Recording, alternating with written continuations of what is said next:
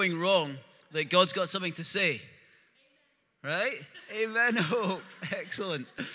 So screens like giving us a real hard time. There was also stuff for us today. Lindsay had to fill in last minute on a shift, and it meant that we got here like just one of those days. But praise God, he's with us, isn't he? And I'm excited to be back in our series Heart and House. And we are looking at 2 Samuel 10 and 11 today. So if you've got a Bible with you, please do turn there, and we'll read a part of chapter 10 in a moment, and then follow that on with the whole of chapter 11. All right, do you guys remember the Redrow Flats? Any of you remember the Redrow Flats? I grew up in Lenzie, so I remember them because every time you drove down the M80, they dominated the skyline as you were going into Glasgow, in the northeast of Glasgow. They took years in planning and months in building, but they came down in less than 4 seconds on the 10th of June 2012. A controlled demolition, an implosion. And it took place because they had placed explosives strategically so that it would come down in 4 seconds and implode on itself. But if we had a demolition that was unplanned in our own lives, and there were explosives that we didn't know about, we would certainly want someone to reveal them to us. We'd certainly want someone to point them out for us, so that we didn't have some dramatic fall, some explosive thing happen in our lives that meant that suddenly life was in tatters. And the type of self-implosion we're going to see in David's life this afternoon is all too common, and none of us should think that it isn't possible that something like this could happen to us. If David, a man after God's own heart, who seems to have so much integrity most of the time, could end up in this kind of scenario, then every one of us sitting here could too.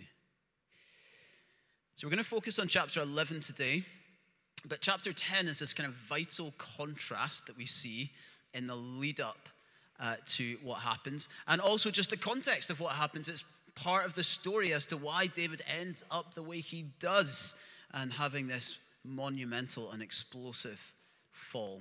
So let me read from chapter 10. I'm just going to read the first couple of verses and introduce what we're then going to bring through chapter 11. It says this, Then Samuel took a flask of olive oil and poured it on Saul's head, and I'm in 1 Samuel. I'm like, that is not what it says. It's definitely not right. I'm like, I think I studied the wrong bit. In the course of time, the king of the Ammonites died, and his son Hanun succeeded him as king. David thought, I will show kindness to Hanun, son of Nahash, just as his father showed kindness to me. So David sent a delegation to express his sympathy to Hanun concerning his father. When David's men came to the land of the Ammonites, the Ammonite commander said to Hanun, their lord, do you think David is honoring your father by sending envoys to you to express sympathy? Hasn't David sent them to you only to explore the city and spy it out and overthrow it? So Hanun seized David's envoys, shaved off half of each man's beard, cut off their garments at the buttocks, and sent them away. So David, in these opening verses, is actually behaving with some extraordinary godly integrity. And we've seen from him through his life up to this point all kinds of displays of the love of God in his own life. Radical displays of kindness, of what is called Hesed love in the Old Testament. And is interpreted kindness here at the beginning of chapter 10 when he shows kindness to his enemies, the Ammonites. But Hesed is way more than just kindness and kind of what we might understand. Kindness, I love this, I quoted this the other week. This is how this word kindness, Hesed, is explained in my daughter's Bible storybook. Never stopping, never giving up, always and forever love. Jesus Storybook Bible, quick plug, excellent, even if you're 42. This time to King Hanun of the Ammonites, he's showing kindness to an enemy. And then we saw previously to that in chapter 9 that he showed kindness to the house of Saul when no one around him would have expected him to, but he kept his promises to Jonathan and to Saul by blessing a man who really had been rejected in society and shunned. And this great king swoons in and invites him to his table and makes him like a royal resident. And so here he is again, showing Hesed love. It's extraordinary, not just to his own people, but to the nations. Unfortunately, as we see, King Hanun's advisors are suspicious and counsel the new king to go out and seize David's men. So David sends out a rescue party after those verses I read, and little did they know that the Ammonites bought the help of mercenaries, hired soldiers from another nation, the Arameans, a Syrian tribe, which is, I think, fascinating because of what's going on in Ukraine at the moment. It's actually Assad's Syrian soldiers who are being hired by Putin at the moment to come into Ukraine, one of the groups that they've hired. I mean, it means nothing for this text. I just think it's quite fascinating at the time of it. The Ammonites then go to war with their hired soldiers, and amazingly, the Israelites pull off a shock victory. They were surrounded on both sides and managed to still get the victory. But they were determined, the Ammonites. Even when they lost their hired soldiers, they kept fighting and they kept fighting and they kept fighting and they kept going. They were not willing to give up. And so the war rumbles on. David had gone out to defeat them and had led the party in that decisive battle, a third battle. But it didn't take long before David decided he wouldn't keep going to battle. He wouldn't keep fighting. He wouldn't keep going to the front lines. King David's Hesed love looked so like the king to come, so like Jesus. But here, in these verses, he very much stops looking like Jesus, and actually he starts looking a bit more like us. That's the truth. Still chosen by God, still blessed by God, but now we're about to see a side of David nothing like what we need as a true and lasting Savior King. The Bible doesn't cover anything up here. And I love this about the Bible. The Bible isn't pretending at anything. The Bible is real, about real people's lives. David's life is actually summed up in 1 Kings 15 with the inclusion of this moment. His whole life summed up by the chronicler. David did what was right in the eyes of the Lord and did not turn aside from anything that the Lord had commanded him all the days of his life, except in the matter of Uriah the Hittite, Bathsheba's husband. So as we turn to chapter 11 and read all about that, I want you to bear in mind this whole context in the background, this war that's been going on. He has been kind, but then it seems that in that year, there are some things that go on in his life that stop him being like the king that God had called him out to be. And instead, he gets inward. He gets selfish. And he starts to become nothing like the king that we would expect him to be. It didn't happen in a moment. The whole instant was prepared in his heart in advance over time. And that needs to be the real warning to us here. Are there things going on in our hearts? Things that could cause explosions, not just for us, but for the people around us, that we're allowing to sit there, waiting for that moment where it all explodes. The 19th century Anglican Bishop J.C. Ryle said, "Men fall in private long before they fall in public." There's lots of things we could focus on here to help us become more aware of these explosive issues that we might have in our lives. But I'm going to focus on 3, and we'll work through those, and I hope they are a help to all of us. First one is this: David fails to live up to his responsibilities. The second one is that he forgets where strength comes from. And the third one is that he's been forging ahead without dealing with his sin. I'll then ask a question at the end of each of these 3, and what I think would be amazing, okay? If we really want to apply this sermon, really want to apply this text, if we go away with those questions, you might want to take a little picture with your phone of the questions or whatever, note them down in your notebook, and find someone who knows and loves Jesus and loves you too, and is willing to work through these questions with you, okay? All right, let me read from chapter 11. In the spring, at the time when kings go off to war, David sent Joab out with the king's men and the whole Israelite army. They destroyed the Ammonites and besieged Rabbah, but David remained in Jerusalem. Take note of that. One evening, David got up from his bed and walked around on the roof of the palace. From the roof, he saw a woman washing. The woman was very beautiful, and David sent someone to find out about her. The man said, "She is Bathsheba, the daughter of Eliam, and the wife of Uriah the Hittite." Then David sent messengers to get her. She came to him, and he slept with her. Now she was purifying herself from her monthly uncleanness. Then she went back home. The woman conceived and sent word to David, saying, "I am pregnant." So David sent this word to Joab, "Send me to Uriah the Hittite," and Joab sent him to David. When Uriah came to him, David asked him how Joab was, how the soldiers were, and how the war was going. Then David said to Uriah, "Go down to your house and wash your feet." So Uriah left the palace, and a gift from the king was sent after him. But Uriah slept at the entrance to the palace with all his master's servants and did not go down to his house. David was told, Uriah did not go home. So he asked Uriah, "Haven't you just come from a military campaign? Why didn't you go home?" Uriah said to David, "The ark and Israel and Judah are staying in tents.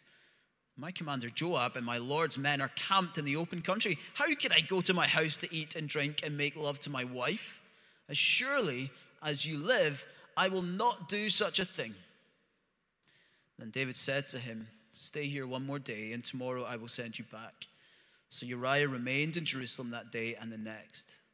At David's invitation, he ate and drank with him, and David made him drunk. But in the evening, Uriah went out to sleep on his mat among his master's servants. He did not go home. In the morning, David wrote a letter to Joab and sent it with Uriah. In it he wrote, "Put Uriah out in front where the fighting is fiercest. Then withdraw from him so that he will be struck down and die." So while Joab had the city under siege, he put Uriah at a place where he knew the strongest defenders were. When the men of the city came out and fought against Joab, some of the men in David's army fell.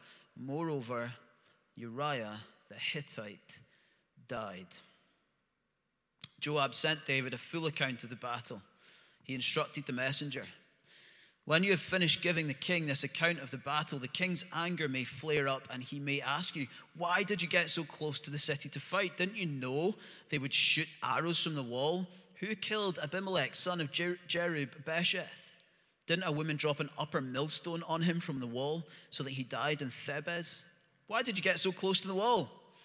If he asks you this, then say to him, 'Moreover, your servant Uriah the Hittite is dead.'" The messenger set out, and when he arrived, he told David everything Joab had sent him to say. The messenger said to David, "The men overpowered us and came out against us in the open, but we drove them back to the entrance of the city gate. Then the archers shot arrows at your servants from the wall, and some of the king's men died. Moreover, your servant Uriah the Hittite is dead." David told the messenger, "Say this to Joab, don't let this upset you. The sword devours one as well as another. Press the attack against the city and destroy it. Say this to encourage Joab." When Uriah's wife heard that her husband was dead, she mourned for him. After the time of mourning was over, David had her brought to the house, his house, and she became his wife and bore him a son. But the thing David had done displeased the Lord. Okay, internal explosive in David. Number one, he fails to make his responsibilities, take his responsibilities seriously. So it's spring in verse 1. And that is the time for battle. That is the time that men go out to fight when there is a war on. It's like the men who are of fighting age in Ukraine at the moment. And many have tried to sneak back over the border and have been sent back. Well, David is kind of trying to do something like that. He's trying to get out of it. He doesn't want to fight. The writer is very deliberate when he says, kings go off to war. In other words, as Solomon said in Ecclesiastes, it is a time for war. But David remained in Jerusalem, says the text. One evening, David gets up from bed. Now, it's okay to have a nap from time to time. But again, why does the writer include it? Sometimes we need to just pay attention to the details in these texts. And it ties together with what really is, in verse 2, pacing. He's walking around on the palace roof. In Hebrew, the commentators say that it infers an activity for your own interests. He's walking around thinking about himself. You might say he's bored. Boredom comes when we act like children. My 5-year-old comes to me and tells me that she's bored, even though she's got tons of toys she could play with. She's got so much things that she could do. You expect that from children. You don't expect that from adults who are taking their responsibilities seriously. I want entertained. So St. Jerome said, engage in some occupation so that the devil may always find you busy. They reckon that's where the proverb, the devil makes light work of idle thumbs, comes from. How things have changed. David had led this great victory over the Ammonites just a year before. He's charging out in front of all Israel's army. And here he is, leading now from his equivalent of a hot tub. What a contrast to people like Volodymyr Zelensky, refusing to leave Kiev when it's under bombardment. Even more so to Uriah, Bathsheba's husband. He's a remarkable man. Out of this dreadful situation comes a blessing, because children are always a blessing. Bathsheba is pregnant. Psalm 127, children are a heritage from the Lord, offspring a reward from him. No matter how hard the situation, children are always a blessing in the eyes of God. David, though, is still only thinking of himself. Here is an opportunity to take responsibility for a child. Like he'd already done with the kids that he has with his many wives. He's failing to be the dad that he should be. He's trying to fob off his child to somebody else. He's desperate to make the baby look like it's Uriah's. He's trying to get Uriah to go and have sex with his wife so that Uriah thinks, oh, this baby must be mine. Brings him back from battle. But Uriah is a great man. He's got integrity. He might be a Hittite, which is a foreigner, but he's someone who has committed himself to Yahweh, to God, and who has total integrity in this whole situation.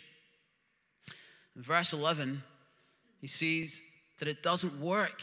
David can't get him to go home to his wife. Why? Because the ark and the Israelites and the Judeans are all out in battle, sleeping out in tents. And so he says, I can't go home and make love to my wife. I can't go home and drink and be merry when they're all out there. I have far too much integrity for that. I'm going to sleep with the servants in the servants' courtyard. I'm not going to go home until I've gone and taken on my responsibilities at the front. And isn't it interesting that the first mention that he makes for why he doesn't want to go home is the ark? A man who is not even an Israelite by blood will remain true to his responsibilities before God and God's nation first. So here he is, King David decides, I'm going to get him drunk. I'll get him into the palace, get him wasted, then I'll send him to his wife. It doesn't work. He's got too much integrity. Still won't go. And so he sends him off to the front with his own death warrant in hand. And he hands his death warrant. Again, think of it. He's not opened it. And yet he hands over his death warrant to Joab, the commander of the army.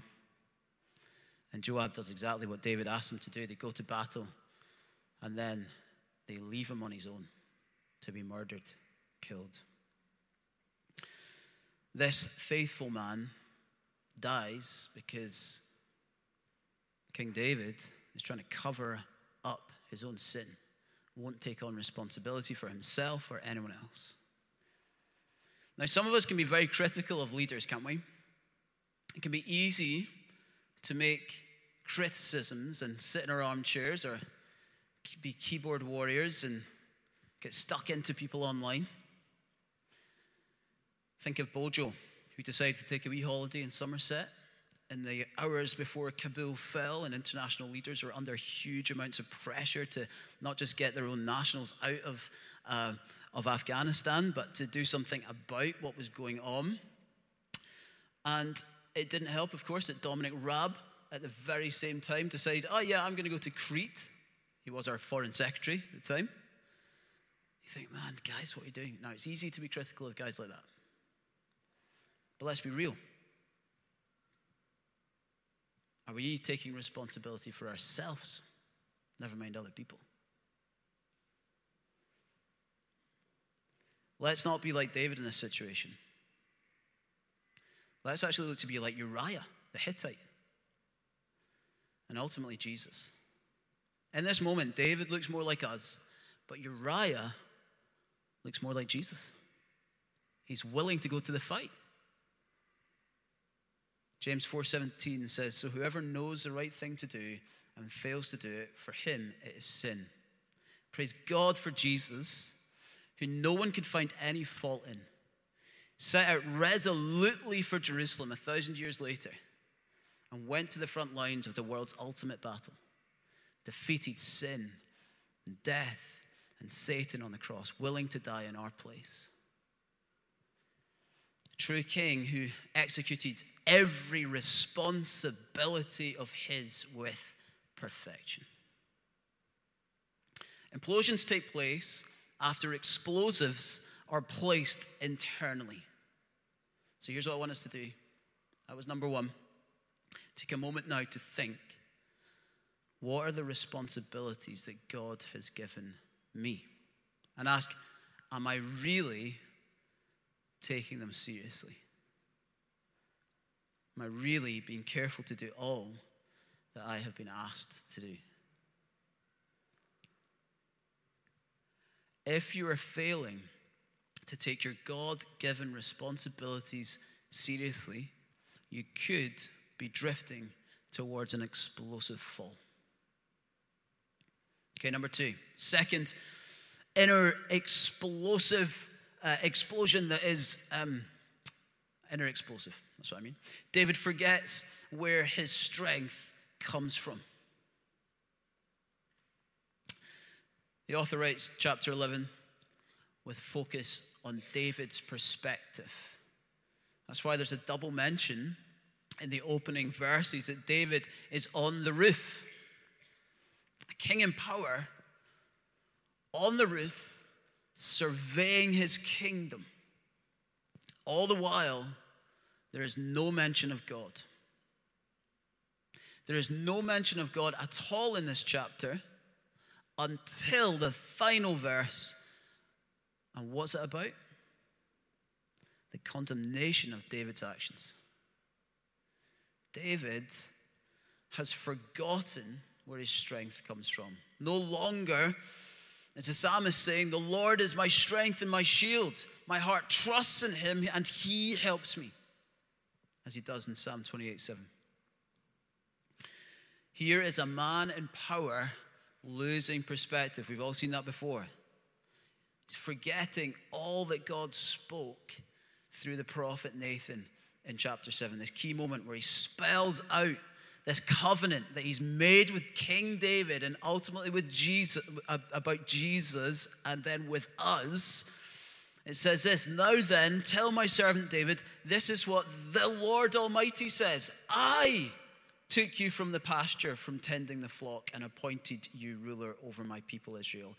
I have been with you wherever you have gone, and I have cut off all your enemies from before you. Now I will make your name great, like the names of the greatest men on earth. I will also give you rest from all your enemies." And he goes on to say, "The Lord declares to you that the Lord himself will establish a house for you." David hasn't established this, and he's forgotten it. This is given by God. And he's got amnesia. Success, position, power, they tend to do that to you. They're all given by God. And David seems to have forgotten.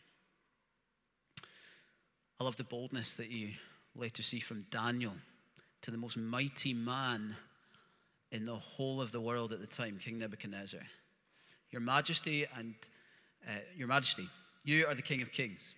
The God of heaven has given you dominion and power and might and glory. You didn't deserve this. It was given to you. You didn't earn it. God gives it. Are you a leader? Do you have responsibility for others, either at home or the workplace or in church? Have you in some way been given power? When you forget that it's from God, you place an explosive inside you, ready to take you and many others with you. Suddenly, man in power's glance becomes a gaze. Soon the self-indulgent commands start to come. Find out about her, verse 3. Go get her, verse 4. He then sleeps with her, verse 4. Doesn't say they lay together, he slept with her. His initiation. Doesn't find out about her to see, maybe you're thinking, maybe he just wants to know if she's single. No. It seems like he wants to find out if her husband's away or not. He sends multiple royal messengers to go and get her. This is not a saucy affair where two people fall in love, which would be awful. This is even worse than that. It's a terrible abuse of power. Adultery is terrible. This is worse. Even the word bathing here has been abused by people like me who get up here and think, this is my biblical hero. I can't say things that are too bad. But it actually holds no suggestion that she was naked or in any way seductive. Simply washing. Most likely with a washcloth. Doesn't say anything about clothes coming off or anything like that.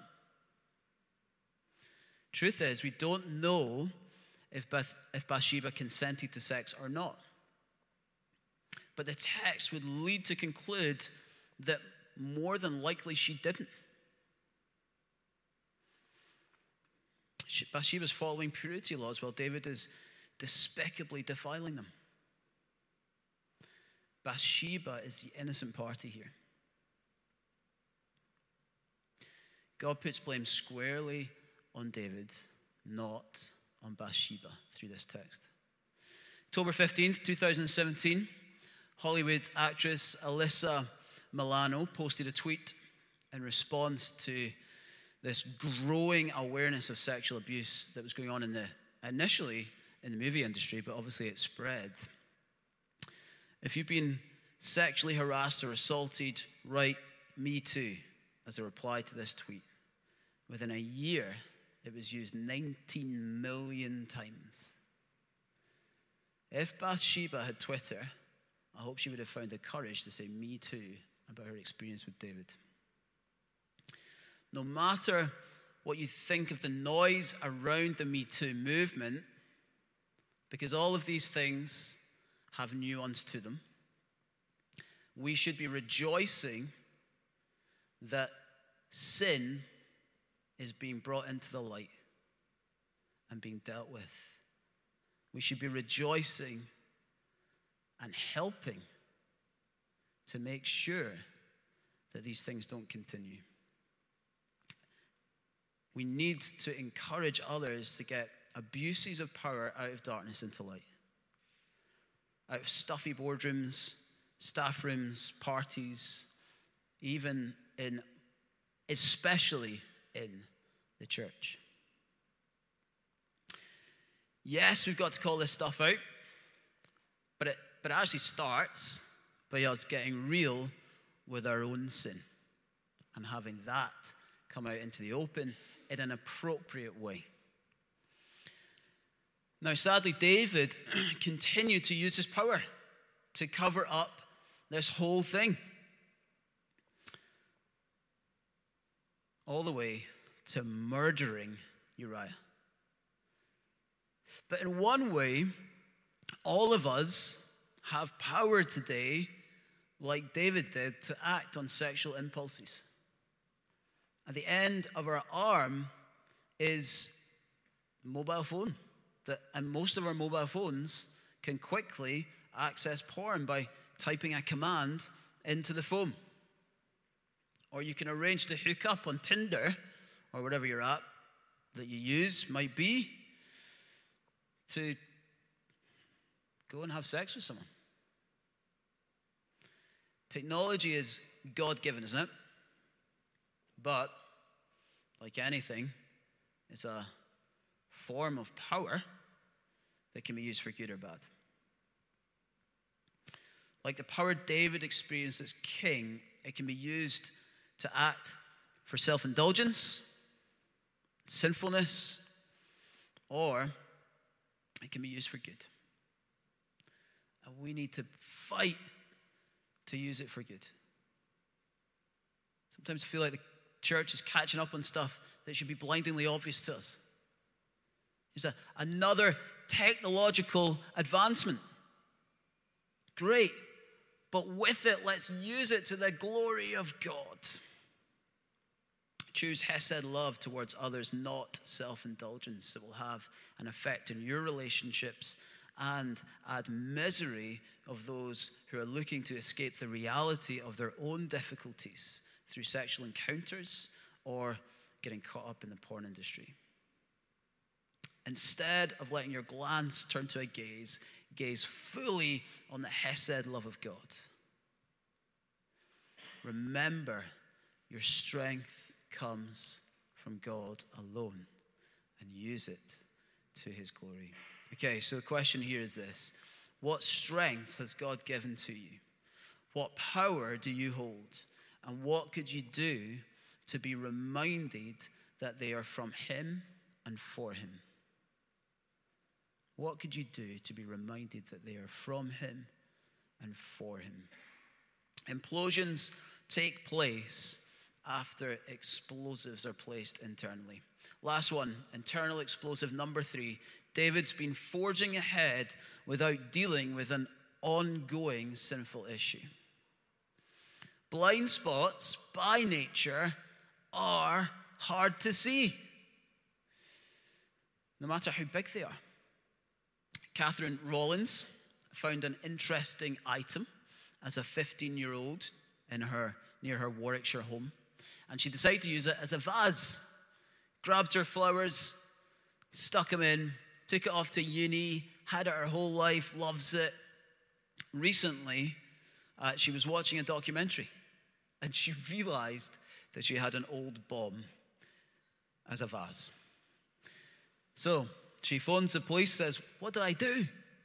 They send some bomb disposal experts from the MOD, and they come over and tell her it's an active World War I bomb.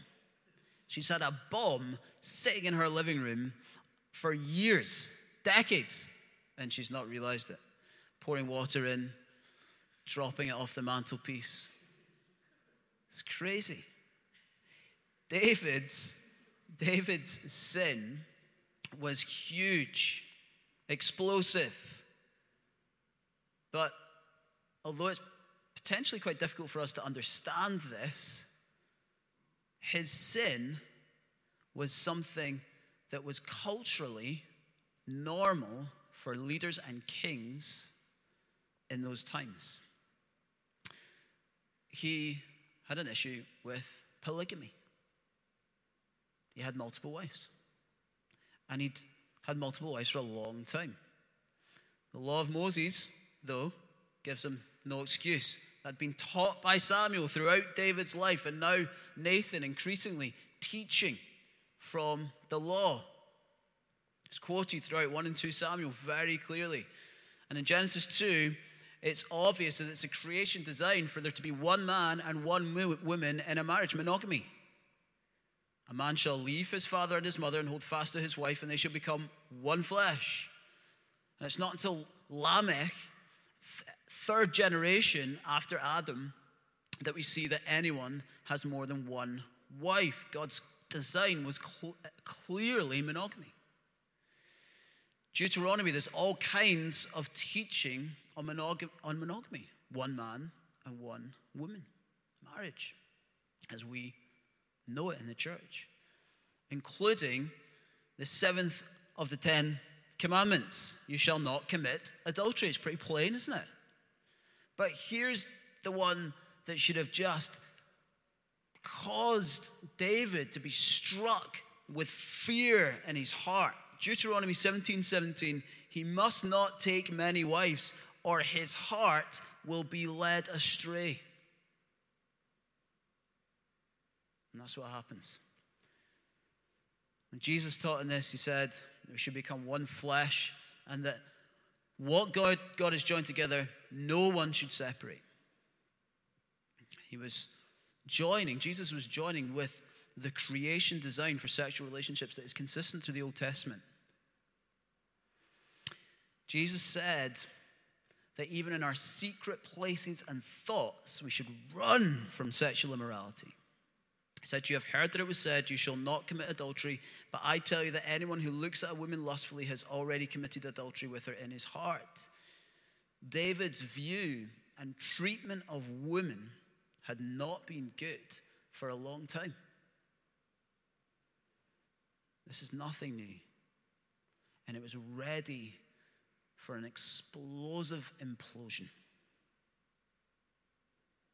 We need to do all we can to keep turning to the grace of God and the love of God, this Hesed love for us, and say, I want to be all about that, all about his love for me, and I want to love him in return. I want to love him first, and I want to love those around me with all I've got.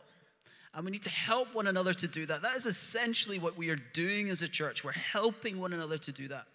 And so again, let me encourage you, if you do not have this in your life right now, grab someone who loves Jesus and who loves you and who understands the grace of God, this Hesed love, who you can tell about your sin, who you can open up to, and you can pray together that the Lord would defeat these things in your life so that the explosives would be removed.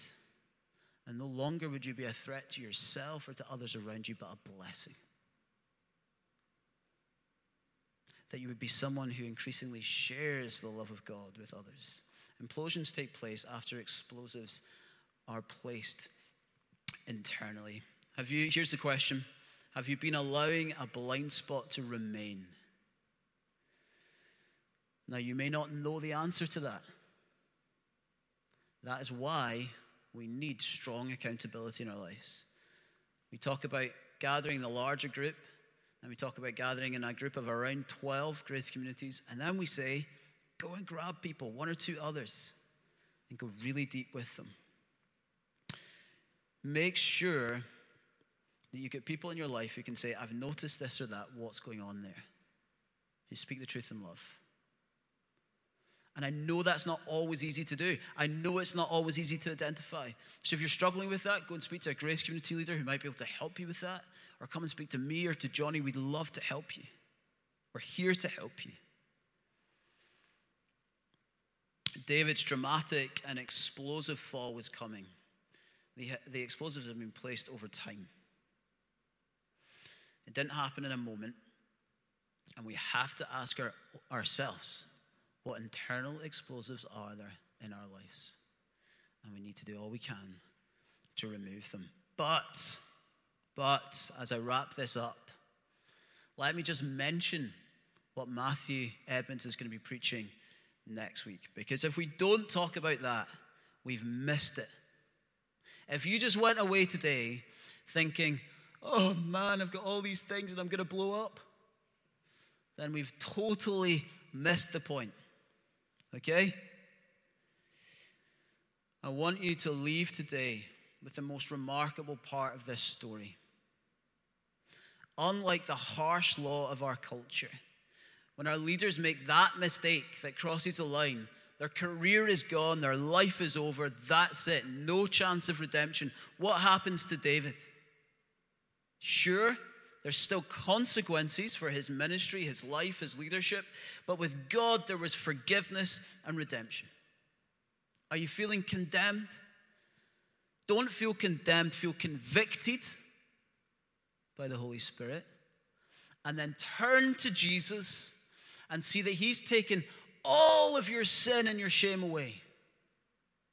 He's removed it as far as the east is from the west. Remember that glorious verse in Romans, for there is no condemnation for those who are now in Christ Jesus.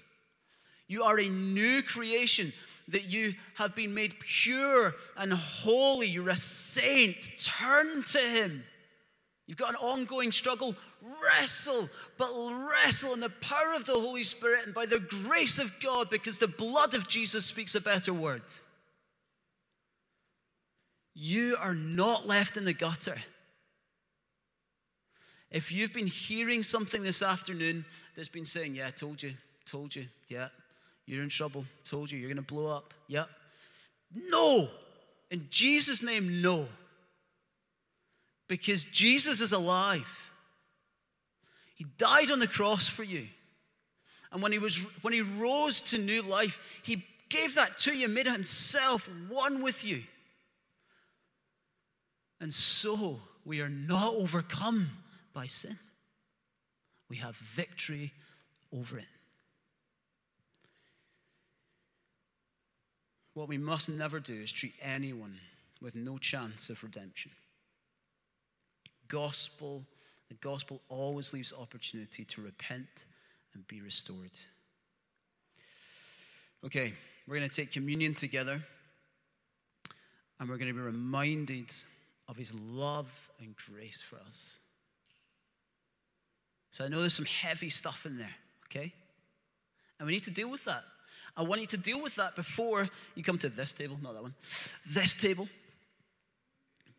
And at this table, when you take the bread and you take the wine, remember that this body given for you was freely given for you because of his great love for you. And this blood spilled for you was spilled for the forgiveness of your sins. It's gone. So repent. Get on your knees, repent, and then come to the table. You need to speak to someone in the room, make up, do what you need to do. There's something between us. I love you. Hug it out. Because Jesus loves us both and we live by his love. Great, then come to the table. If you don't know Jesus yet, just observe. Just see what's going on. Just wait.